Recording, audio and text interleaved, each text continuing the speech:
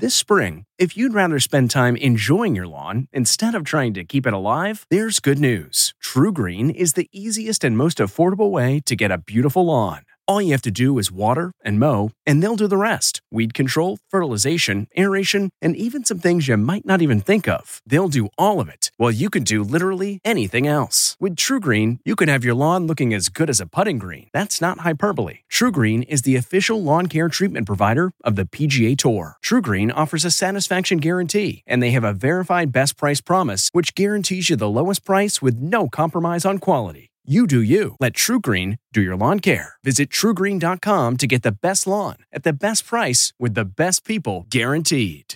This podcast is supported by FedEx. FedEx offers fast delivery, more visibility, simple returns, and weekend home delivery to 98% of the U.S. population on Saturday and 50% on Sunday. With FedEx, you get picture proof of delivery, ensuring you always know where your package is. Returns are simple with packageless and paperless returns. Plus, FedEx Ground is also faster to more locations than UPS Ground. See the FedEx service guide for delivery information. So, what are you waiting for? See what FedEx can do for your business. Absolutely, positively FedEx. CBS presents America Changed Forever with CBS News correspondent Jeff Pegues. All right, reading a new book. The subject matter is something that I cover, in my day job. January 6th related. Every time I hear a new angle of this story, it floors me. One of the authors of the book is here, Hunter Walker. He wrote The Breach with Denver Riggleman, who appeared on CBS News 60 Minutes. You get a real aha moment when you see that the White House switchboard had connected to a rioter's phone while it's happening. That's a pretty big aha moment. Really does suggest that there was much more coordination than the American public can even imagine when it came to January 6th. The thread that needs to be pulled is identifying all the White House numbers and why we have certain specific people, why they were talking to the White House. The Meadows text messages show you an administration that was completely eaten up with a digital virus called QAnon and conspiracy theories, an apocalyptic messianic buffoonery. But Ginny Thomas specifically, to see somebody like that who has that type of access to the president and married to a Supreme Court justice, pushing that type of nonsense to the chief of staff to the president, that should be an eye-opener for everybody. All right, Hunter Walker joins us now, one of the authors of the book. He wrote it with Denver Riggleman, as I mentioned. Hunter, thanks for being with us. Thanks so much for having me, Jeff. I love this book because right off the top, you and Denver are sort of going through how this big lie started and spread. I mean, it's incredible. All those really important people spreading this line of these talking points that frankly were not anchored in reality. I mean, were you surprised by how this lie spread? Well, just speaking for myself for a moment, I was also there that day at the Capitol. I, at the time, was a White House correspondent for Yahoo News, and I went to cover the president's speech, the former president's speech. And a lot of people ask me, are you surprised that it got violent? And the answer is no. I went out there with a helmet that day, in part because we'd seen a year of protests in D.C., but also because we'd seen months of these Stop the Steal events, including some in the nation's capital, that had become violent and that had the participation of groups like the Proud Boys. So, I knew things were getting overheated. I knew things were getting dangerous. I knew that this was being fueled by former President Trump and his allies in Congress. And I also knew that this was happening in conjunction with the formal objection to the free and fair 2020 election that was occurring at the Capitol that day. So, I'd like to think of myself as someone who was not naive at all about what happened on January 6th. And yet, when I met Denver, and when the two of us started digging into his data together, I have to say my mind was completely blown. I was blown away by the extent to which the political and militant components of what happened that day were directly linked, the way they were coordinating. And I was also blown away by, frankly, the level of derangement that we saw, particularly in these Mark Meadows texts, where people at the highest levels of our government were, sharing absolutely insane, violent, fanatical conspiracy theories from the most questionable sources. And, as someone who, I'd like to think I'm a cynical, jaded, tough reporter. I had seen a lot. I'd worked in the White House through the entirety of the Trump administration. I'd covered all these various left-wing and right-wing protests in the streets. I'd like to think of myself as someone who's seen it all, but quite frankly, I was shocked. And that's really what we tried to capture in the book. Both the extent of the coordination, the extent of the infrastructure that went into January 6th, and just how shocking and dangerous it all is. Yeah, and I think you captured that right off the bat, how all of these calls and texts were coming in to Mark Meadows, the former chief of staff, who was like this hub of this receptor for all these people willing to go out there and tell the American public as surrogates that, oh, really, President Trump won, and here is some crazy idea, here's why. Were you surprised that Mark Meadows really seemed to be at the center of how this sort of developed in the White House? I mean, to one extent, no, because, the traditional role of the White House chief of staff is to serve as effectively the gatekeeper for the president. He really should be the hub of activity in any White House. But what was really interesting about Mark Meadows in these texts was just how wild, the things were that were coming into his phone from people like Paul Gosar, people like Louis Gohmert, people like Ginny Thomas. I guess from the outside, quite literally standing on the outside of the Capitol steps as the violence unfolded, I kind of assumed that a lot of these people in government who so clearly, were responsible for what happened that day were in on the joke, so to speak. They were doing this for their own political ends, but they knew it wasn't in reality. And quite honestly, looking through some of their private messages, many of them, including Meadows himself, seemed to be true believers. And one thing that was quite fascinating about Meadows, at moments, including one exchange we capture in The Breach where, he seems to have been involved in the ouster of the so-called Kraken, the far-right lawyer Sidney Powell, who was kind of involved in some of the wilder challenges to the election.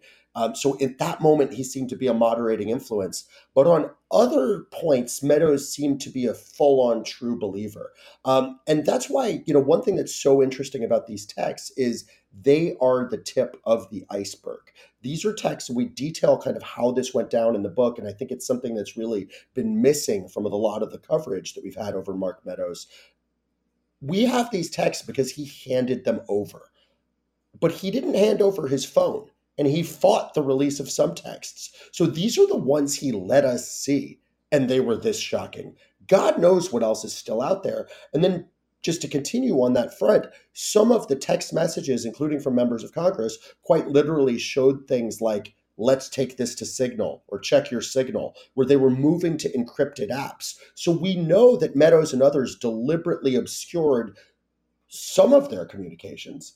And I can only wonder how much worse those are than the things we did see. Yeah, and you sort of, you discuss, well, why did he turn this over? Like as you noted, you're sort of perplexed by it because there is just so much incriminating information there.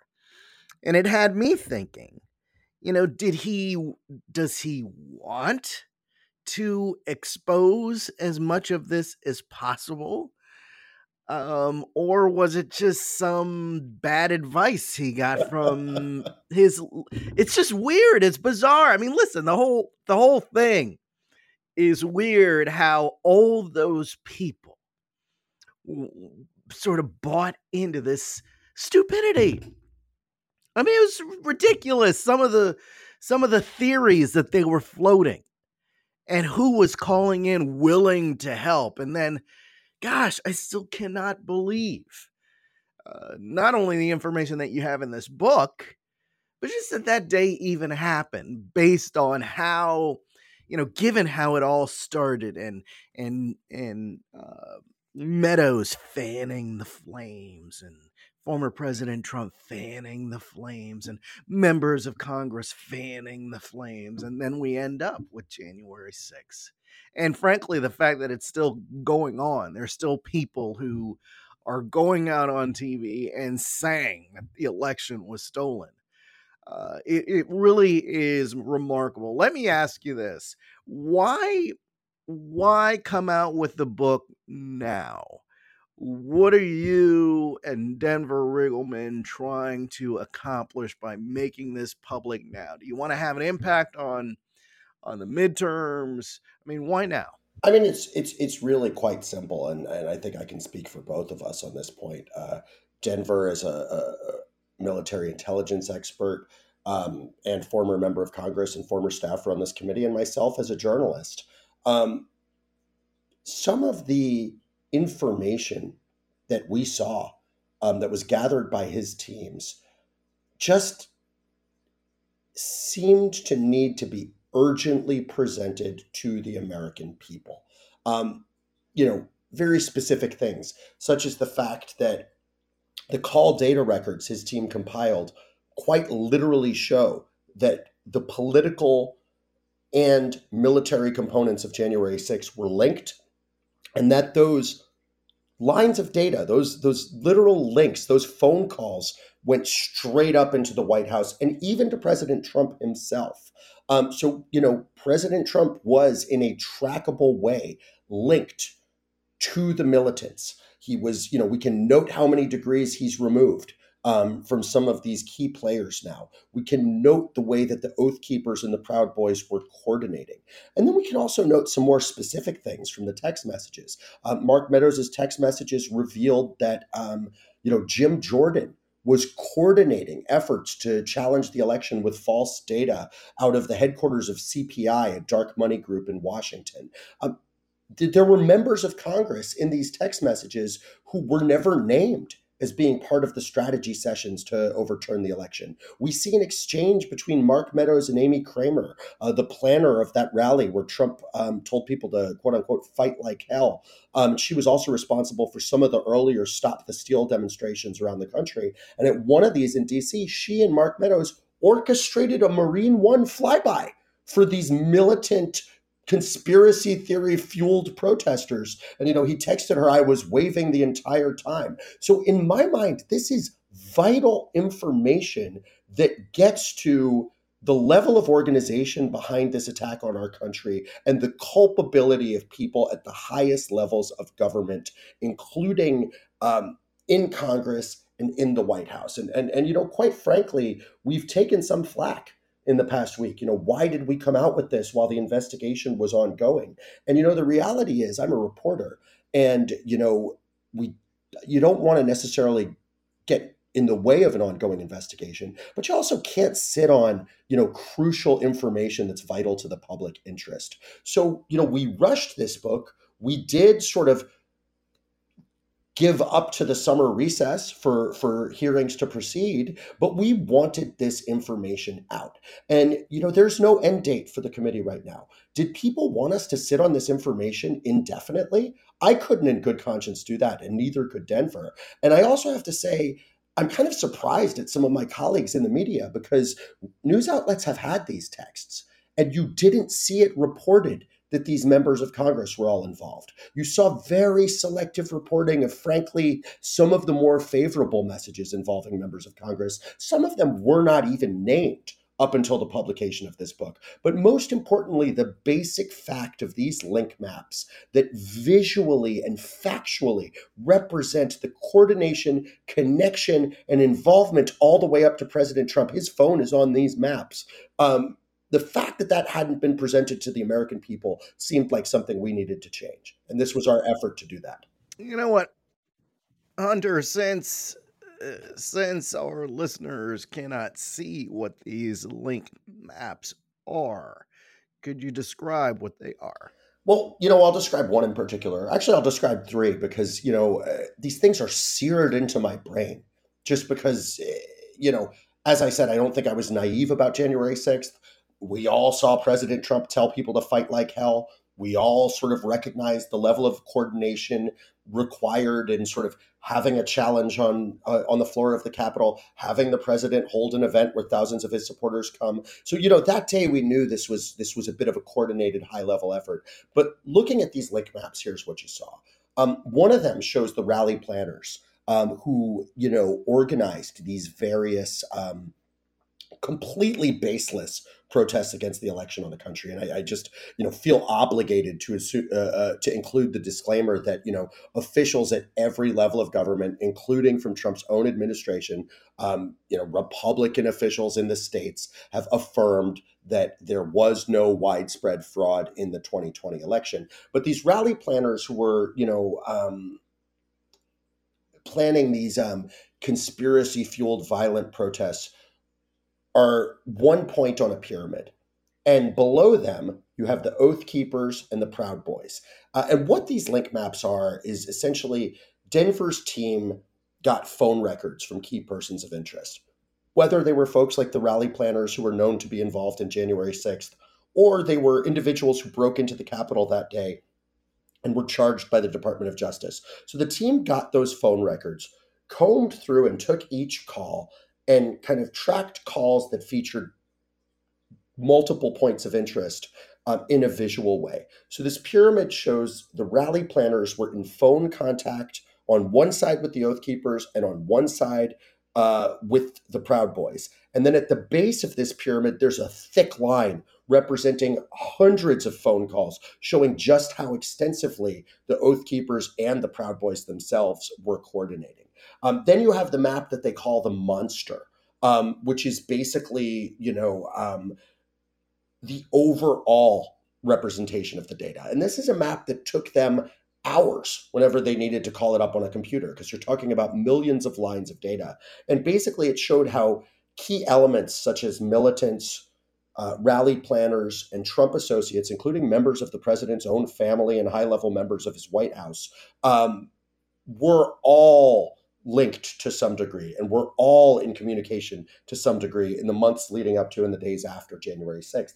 And again, the same thing as with Mark Meadows' text messages, this is all just the tip of the iceberg, because you have people like Mark Meadows who fought the committee getting their records. You have people like Roger Stone, one of the unquestionably most central people on the link maps, who fought the committee obtaining his phone records. And the reality is we can still see how important he was because he was in touch with so many other people whose phone records they did get that they can at least see one side of his conversations. So just imagine what they don't know. And then the third map that I'll just mention is there's one where you see a blob of sort of the higher level Trump associates who are all talking to each other.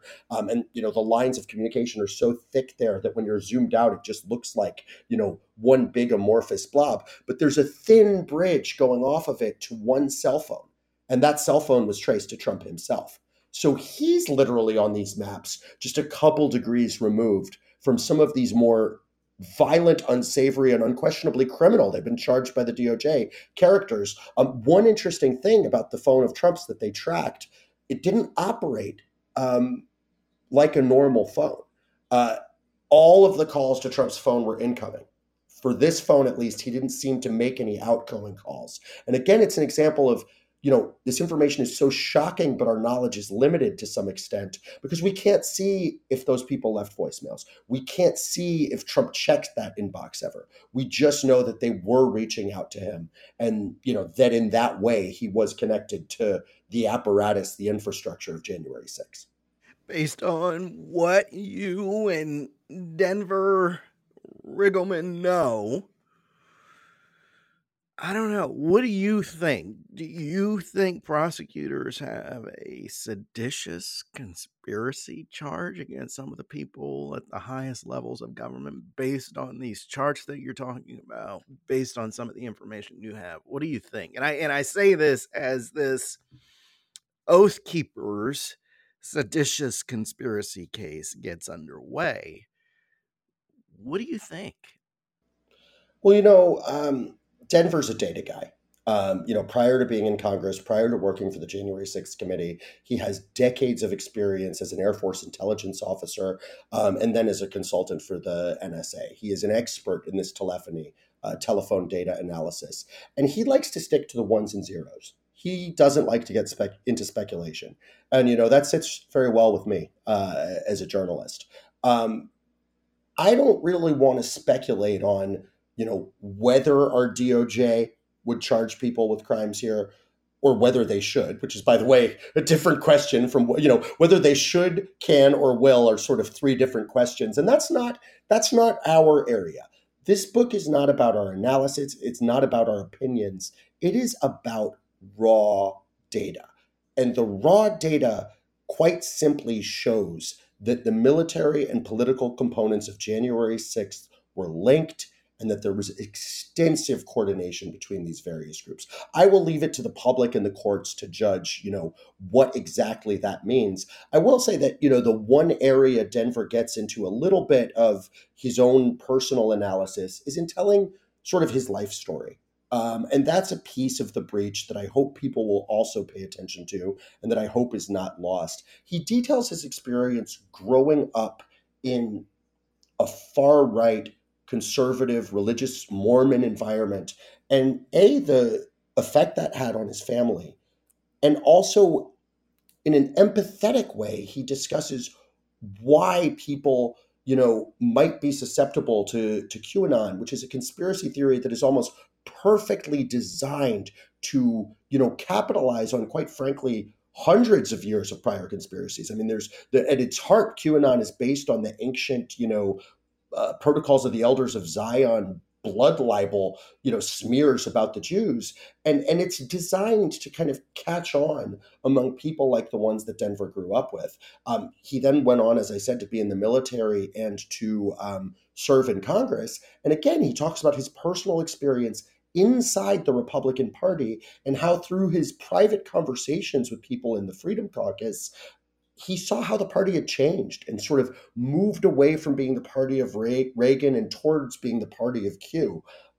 He talks on record and lifts the veil a bit about how people like Paul Gosar and Steve King were explicitly engaged in white supremacist rhetoric, allegedly talking about the superiority of the white race when they were at an event together. And he takes this personal experience and then he couples it with his military expertise. And the overall diagnosis is he sees the MAGA wing of the Republican Party as a militant Christian nationalist movement that has now quite clearly become a domestic terror threat. And as much as this is analysis, he really is a guy who sticks to the data, and he's talking about this in technical terms. So one of the things that I think is so interesting is he goes into detail about how the rioters on January 6th and the progenitors of the promoters of the QAnon conspiracy theory use techniques that he saw when he was tracking Al-Qaeda and ISIS, both in terms of, online digital fueled radicalization and also in a concrete operational way where they were doing things like having separate cells, loosely organized groups pursuing the same goal. And then also, operational security in terms of, switching cell phones, seemingly using burners and internet apps to generate numbers. And again, using encrypted apps like Signal to obscure their communications. So, this really is an urgent message on several fronts. He presents the data to give us more detail than we've ever had about January 6th, but he also couples it with personal and military expertise to put a clear label on this and tell us just how much of a threat he believes it is. The book is really well done. But before we wrap things up, let me just go through some names here. I know I spoke with contacted Roger Stone, and of course he denies any wrongdoing. The former president has said several different things on this issue, but largely denies any wrongdoing. So we'll see how this plays out. Hunter Walker with Denver Riggleman. The book is The Breach. It's a really good book. Thank you for your time, Hunter. Thanks for taking the time to read it. I really think it's an important story. Let's bring in Scott MacFarlane, CBS News congressional correspondent, who is covering all things January 6th for CBS News. Scott, thanks for being with us. Who is Stewart Rhodes, and what are the Oath Keepers trying to accomplish? What are they all about? Defining the Oath Keepers is more art than it is science. There's no Webster's Dictionary definition of this group, and it may vary based on which branch or member of the Oath Keepers with whom you're speaking. Stewart Rhodes, though, unequivocally is the founder of the Oath Keepers, a Harvard law grad, a former congressional staffer, somebody who is wise in the ways of Washington, at least at one point he was, seemingly. He is the founder of this organization, which has branched off, and which grew over the course of years. But the group that was here January 6, according to the Justice Department, I think would be characterized as a very radicalized branch of this group. According to the court filings, they came here with weaponry, tactical gear. They raised money. They raised arms and came to Washington plotting to block the peaceful transfer of power. And it's interesting to say that out loud. You know, this is a criminal case in which they're accused of trying to block the peaceful transfer of power. It's quite something. Stewart Rhodes was an orchestrator and an organizer, according to the Justice Department, so quite a turn for somebody who used to work in the Capitol as a staffer and somebody with a law degree to find himself in the most grave legal trouble, jeopardy, of any of the 880 January 6 defendants. They have been referred to, especially because of their alleged actions on January 6th, as an armed paramilitary organization, which makes them sound like a real threat. Are they? Could they have been?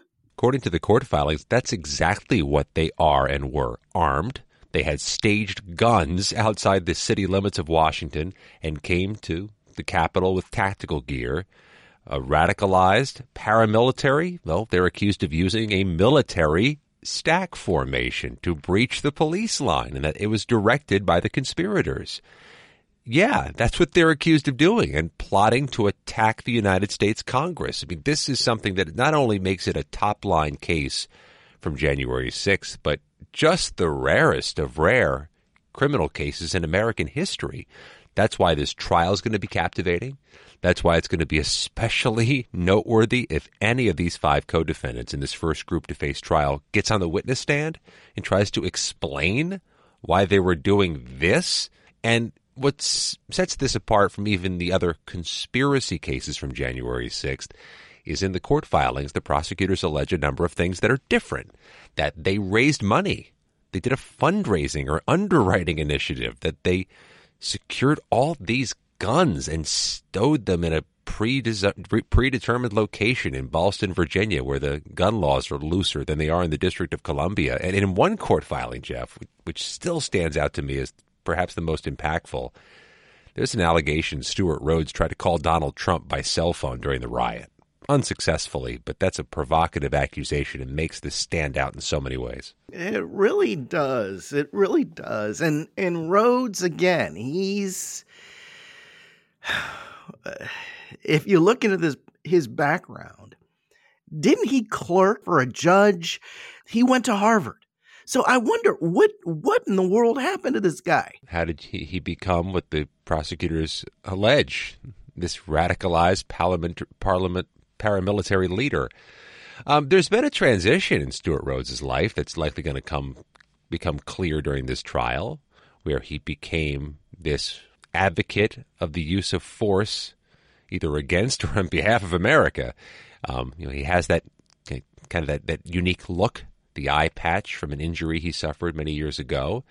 He is accused in court filings of being a potential danger to society, an advocate for civil war and unrest. Yeah, that's a far cry from somebody who used to serve as a congressional staffer. That's a far cry from somebody who was in an Ivy League school and, according to the reporting we've done, was quite successful as a student there. This is different, but it's also, I think you'll hear, one of the reasons why he may have been a leader some people followed. I mean, he wasn't just a member of the Oath Keepers. He was the founder and a leader of the Oath Keepers. And that's an important distinction, Jeff. We're talking about a conspiracy case where there was this allegation of a plan, and the execution of a plan need a leader. You've been following these cases, these January 6th cases. You are our encyclopedia of January 6th legal information. So I know when I ask you, how serious is a seditious conspiracy charge? Boy, does that sound like a headache. Oh my goodness. You know what kind of prison time, jail time, some of those who have pleaded guilty, who've been convicted, are serving or will serve. What kind of prison time could someone convicted of these seditious conspiracy charges face? I mean, these are among the most serious charges so far in this investigation. Easily. This case is a unicorn. It is by orders of magnitude more serious than the other hundreds of January 6 cases I've followed. I mean, this one is just different, and the trial is going to be different. In the large number of these January 6 cases that have been closed, hundreds of them, you measure the prison sentences by days and weeks. That's where these things ended up. So many of these defendants, a few hundred, have already pleaded guilty. A couple dozen have gone to trial. Most of those that have been closed are misdemeanor cases that were pleaded down by the Justice Department. If somebody pleads guilty to unlawful picketing, or somebody pleads guilty to disorderly conduct, didn't hurt anybody, didn't damage anything. Some of them avoid prison altogether, despite what you and I may characterize as some pretty dangerous and ugly rhetoric on tape. These defendants largely are pleading guilty to misdemeanors. In the more serious cases we've seen so far, where somebody put hands on a police officer, assaulted or injured a police officer, or went into a uniquely sensitive place like the Senate chamber and looked through the desks, those prison sentences are measured in a few years, maybe a few months. The longest sentences we're seeing right now, 7 or 8 years. Yeah, this one's different. This is seditious conspiracy. A criminal charge so rare, I've never covered one. I doubt many of my colleagues have ever covered a seditious conspiracy trial. This one, you can measure the possible prison sentences by years and decades. And it also raises a provocative question. There are a few of these accused Oath Keeper conspiracy defendants, seditious conspiracy defendants, who have pleaded guilty to seditious conspiracy and agreed to flip and help the prosecutors.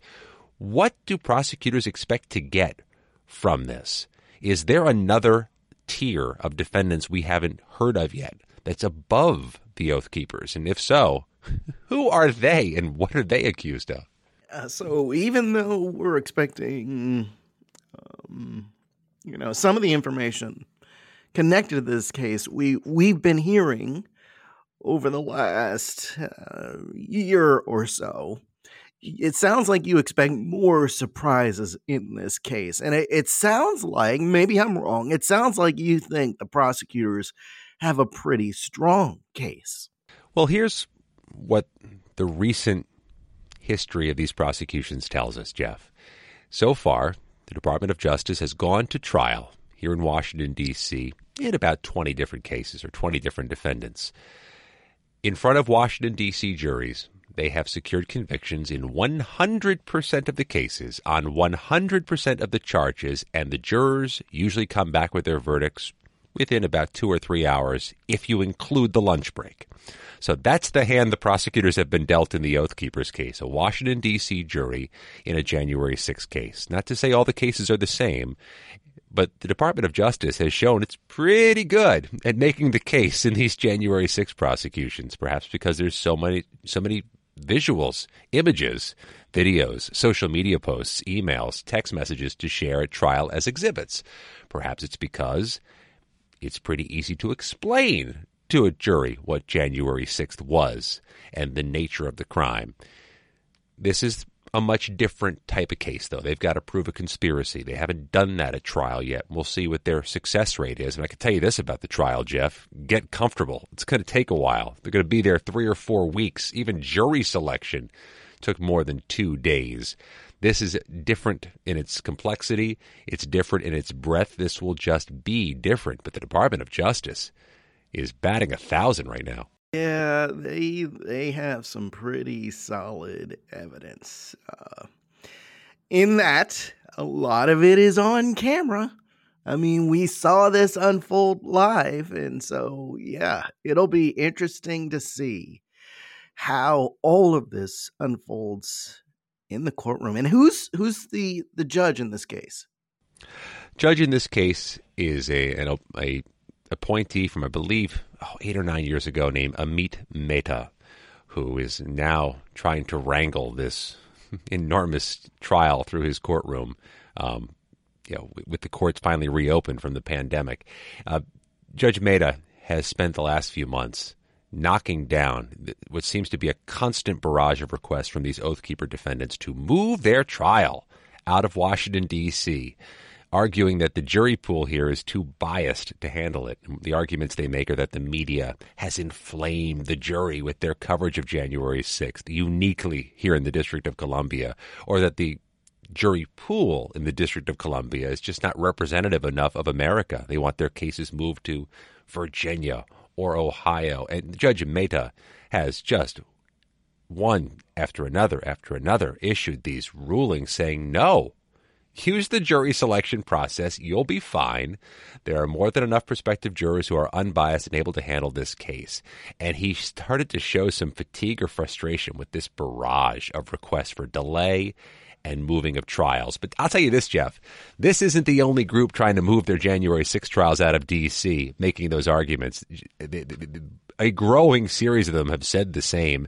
The thing is, not one of them has succeeded. Yeah, defendants in these cases are racking up losses, just huge losses. In so many different kinds of ways. McFarland, CBS News congressional correspondent, and the man covering January 6 related events for CBS News. So happy that you will be in that courtroom for much of this trial and relaying the information to the public. Thanks for your time, Scott. Thanks, Jeff. Larry Sabato, the director of the University of Virginia Center for Politics, joins us now. Larry, thanks for being with us. Thank you, Jeff. Nice to be with you. All right, so the countdown, well, let's be honest. I was about to say the countdown is beginning for the midterms, but frankly, Republicans and Democrats have been counting down for months now, but we're getting closer. 6 weeks out. 6 weeks out, Larry. Who do you think has the edge right now? Jeff, it's a midterm election, and almost always in American history, the out-of-power party in the White House ends up picking up seats, at least in the House. Senate's dicier. So I would have to say the edge goes to the Republicans in the House. The Senate is a coin toss right now. The Senate is a coin toss. So what do you think are the issues as we head toward the finish line? On the Republican side, they are focusing, as they had always intended to focus, on Joe Biden, who has become less popular. I wouldn't say a 40 to 45% approval rating is terribly unpopular, but it's not popular, and it's not the kind of rating that would add seats to his party's caucus. So they were going to focus on Biden. They are focusing on Biden, and they're using the issues they'd always planned to use, which is crime and immigration, as well as other things connected to the Biden administration. The problem for Republicans is that the election has gotten more complicated. All election campaigns evolve. And this one has been evolving for most of the year 2022, if not before 2022. And it has evolved in a way that's helping Democrats, which obviously Republicans hadn't counted on. Why is it helping Democrats? Because of two main factors. The Supreme Court has had a major impact on this election because of their overturning Roe v. Wade, the Dobbs decision early in the summer. And that has helped Democrats because they were having great trouble motivating their followers, motivating their strongest supporters, including women and young people. Well, the overturning of Roe took care of that. Now, Democratic enthusiasm and interest in voting in this election is actually about the same as Republican enthusiasm. That's unusual in midterm elections. The other factor that's helping Democrats is one that Republicans should have anticipated, but did not. I think I know where you're going with this one. Are you talking about the former president? I am indeed. And the reason the Republicans didn't quite believe it is because it's never happened in American politics, not even in the pre-television or pre-radio era. We've never had a former president who absolutely would not get off the stage and often dominates the stage and gets more attention than the sitting president of the United States, and not in a favorable way for Republicans. And that's Donald Trump. So what you're saying is that he is a drag for Republicans, even though there are a lot of Republicans out there who still want his endorsement.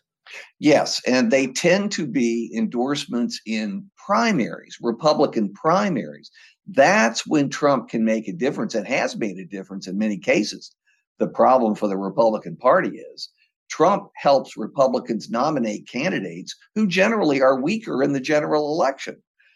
The establishment Republicans, the mainstream Republicans, often favor candidates, on the basis of whether they can win in November. Imagine that. Trump judges candidates on the basis of whether they're loyal to him and will produce delegates at the convention in 2024 should he decide to seek another term. What is interesting, I think, is that as we head into this midterm, there has been what I think is a flurry of legislative activity pushed by this White House. The president and Democrats, frankly, in addition to what happened in the Supreme Court with Roe v. Wade in terms of getting out their voters, this president has some legislative wins, and I'm not leaving Republicans out of this. Some of these are bipartisan legislative wins. Doesn't that help the Democrats, or does it? I don't know. Does it help Republicans? It helps the Democrats in one critical way. Just as the Dobbs decision overturning Roe v. Wade has energized Democrats, so too has the passage of a number of very significant bills this summer. For the Democrats, let's be honest, they were too busy fighting one another for the first year to get much done. They had a big victory early in Biden's term about COVID relief and other things built into a big financial package. But other than that, they really weren't able to get a lot done. And what they did get done was indeed somewhat bipartisan. Though you look at who's voting for it, it tends to be Republicans who are retiring and don't have to face the voters again, or the shrinking band of relatively moderate Republicans or moderate conservative Republicans in the House and especially the Senate. But this has energized Democrats as well. It's not just Dobbs. It's not just the overturning of Roe. It's also the fact that Democrats are finally acting on the agenda that they had in 2020, that Democratic activists were planning on and didn't get in 2021.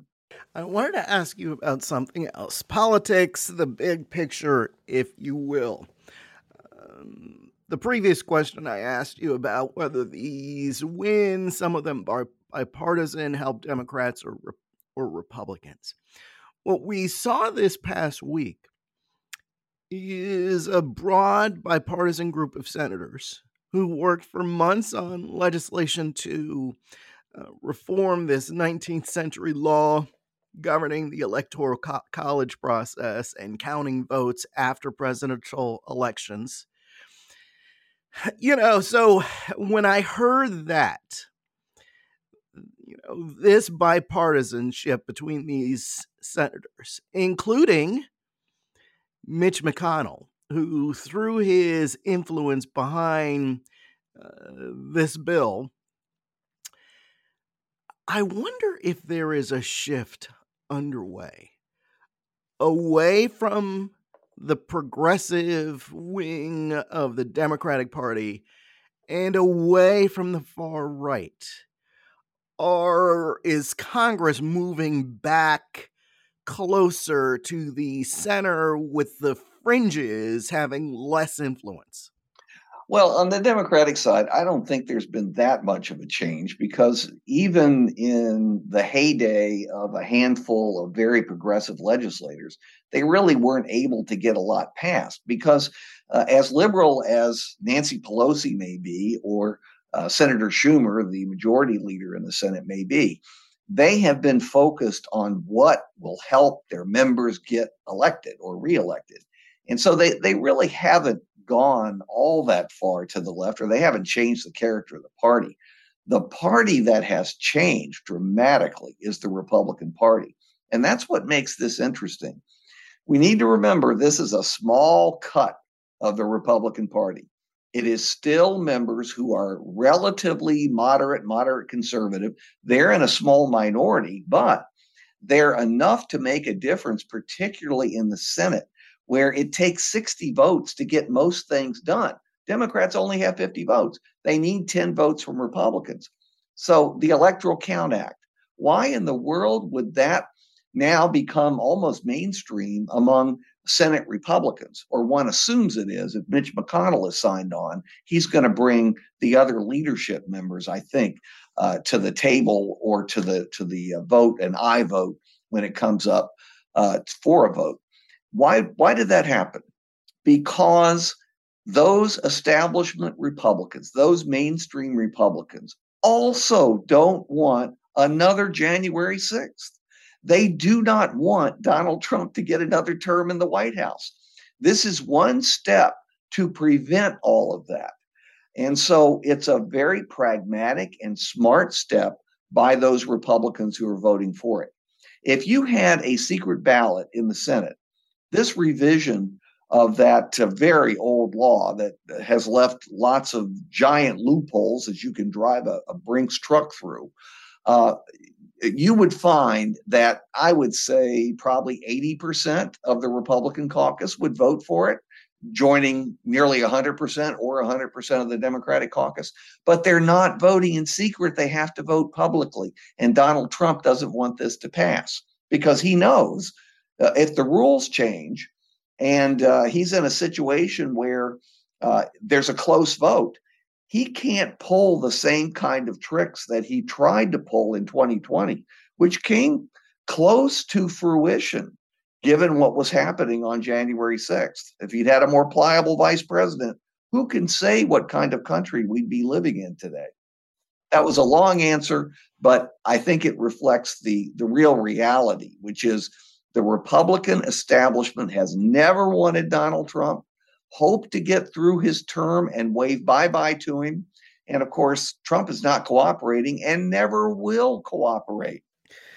Which means those of us who cover the intersection of politics and the law are going to be pretty busy, I think, over the next couple of years, maybe longer.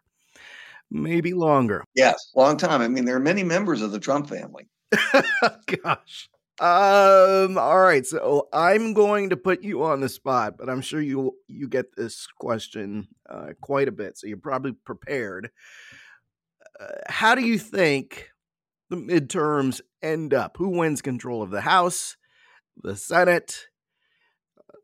Does President Biden come out of this looking good, set up for 2024, or will he be wounded? Well, what's going to happen, and we still have 6 weeks to go, is likely to be a Republican victory in the House. It might be a slim one, but I tend to think it's going to be more substantial. I tend to think Republicans will pick up 15, 20, maybe a little more than 20 seats. It's going to put them up near or at the 230 seats they had in 1994 in the election that put Newt Gingrich in power as Speaker. That's the likelihood. Democrats are hoping, maybe dreaming, that somehow they hold the House and lose fewer than 5 seats. And anything's possible, but I think that's unlikely. The Senate is another matter. Senate races, even in this polarized era, Senate races are idiosyncratic. And so you can look at individual races, candidates get to know individual candidates, and there are at least a few percent of voters who actually will mix and match and ticket split the way a much larger percentage of voters used to do. So on the Senate, I honestly think that it's right on the edge of the knife, and that a strong breeze in one direction or another between now and the end of the campaign, November 8th, will determine which party controls the Senate. Either way, it's going to be narrow. You're going to have just a majority of, 0, 1, or 2, I think is fair enough to say. Now, will Biden look good? Well, if he loses both houses, he's not going to look good. But that doesn't mean he's in a bad position for 2024. Bill Clinton lost both houses of Congress in 1994, and everybody said he was a one-term president. He won easily in 1996 for a second term.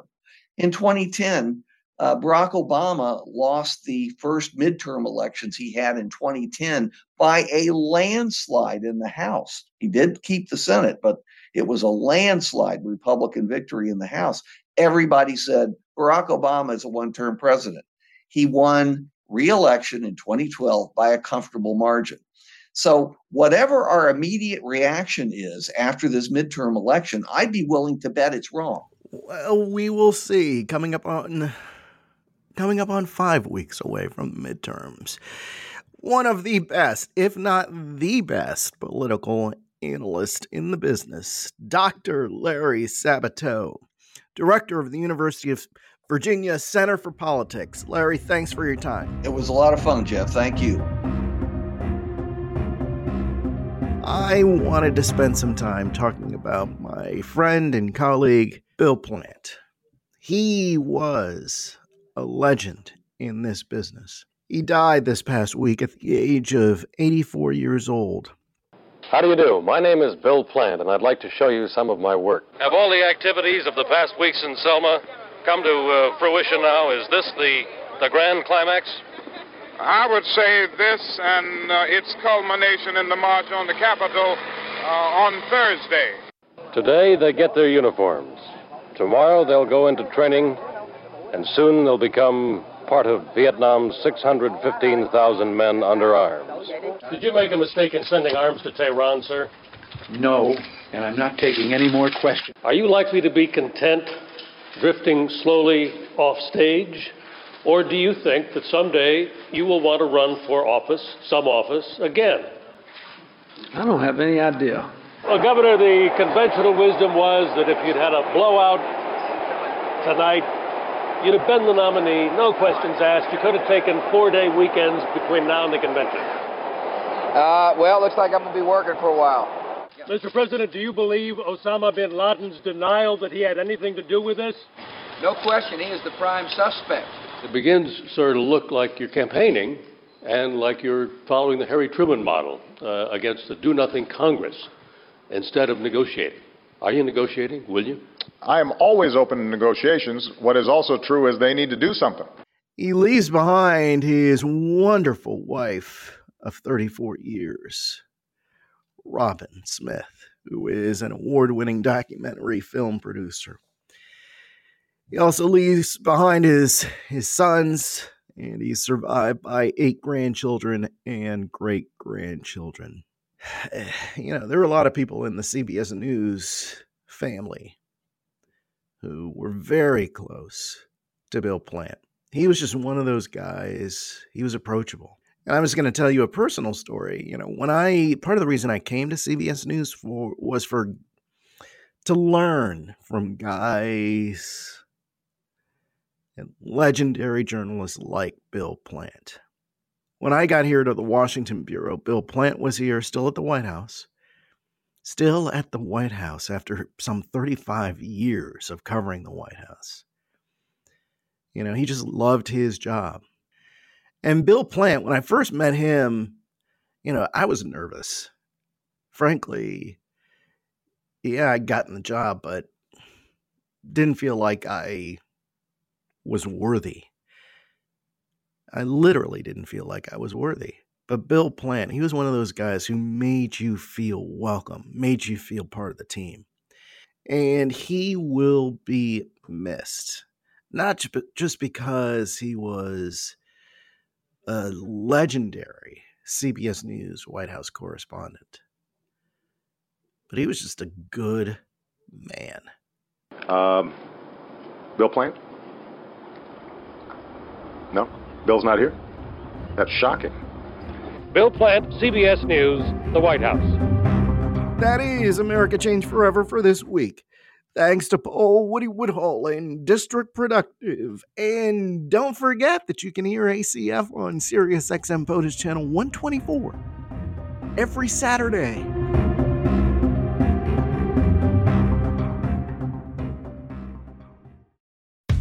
How powerful is Cox Internet?